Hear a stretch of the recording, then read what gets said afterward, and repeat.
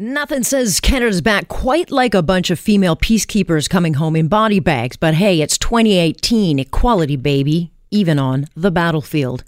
Don't kid yourself, Canada's peacekeeping mission in Mali is anything but. It may not be the best mission to prove just how equal women are in Justin Trudeau's sunny ways world, but it was a big theme in Monday's announcement. Canadian forces will deploy to Mali, and women will lead the way. This is a political move to appease the United Nations. Trudeau is desperate to get a seat at the Security Council, but make no mistake, it's also a game of politics. Proof, as he once proclaimed, that Canada's back.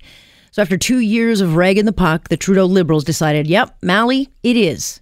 Mali, the most dangerous UN mission in the world. This is how Trudeau has chosen to show Canada is back.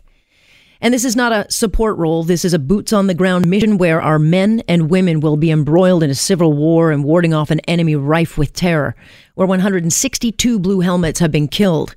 After 2016 fact-finding mission, retired Lieutenant General Romeo Dallaire stated he wouldn't touch Mali with a 10-foot pole.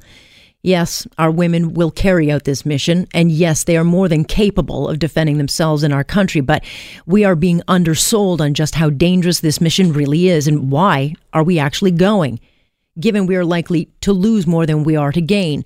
And why would this government make such a point to make sure we all know that women will be taking a lead role?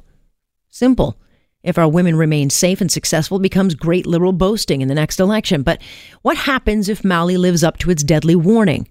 The last thing Trudeau needs are headlines about dead soldiers.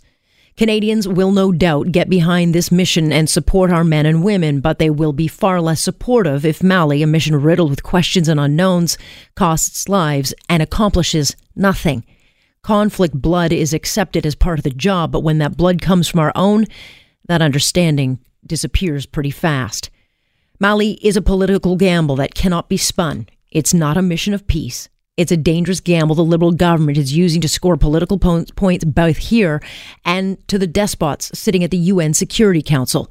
The fact that they are spinning in platitudes of gender equality is not just bizarre. It's a hill no politician should want to die on. And that is my point on point for this Tuesday, March 20th. I'm Alex Pearson. Great to have you here with us.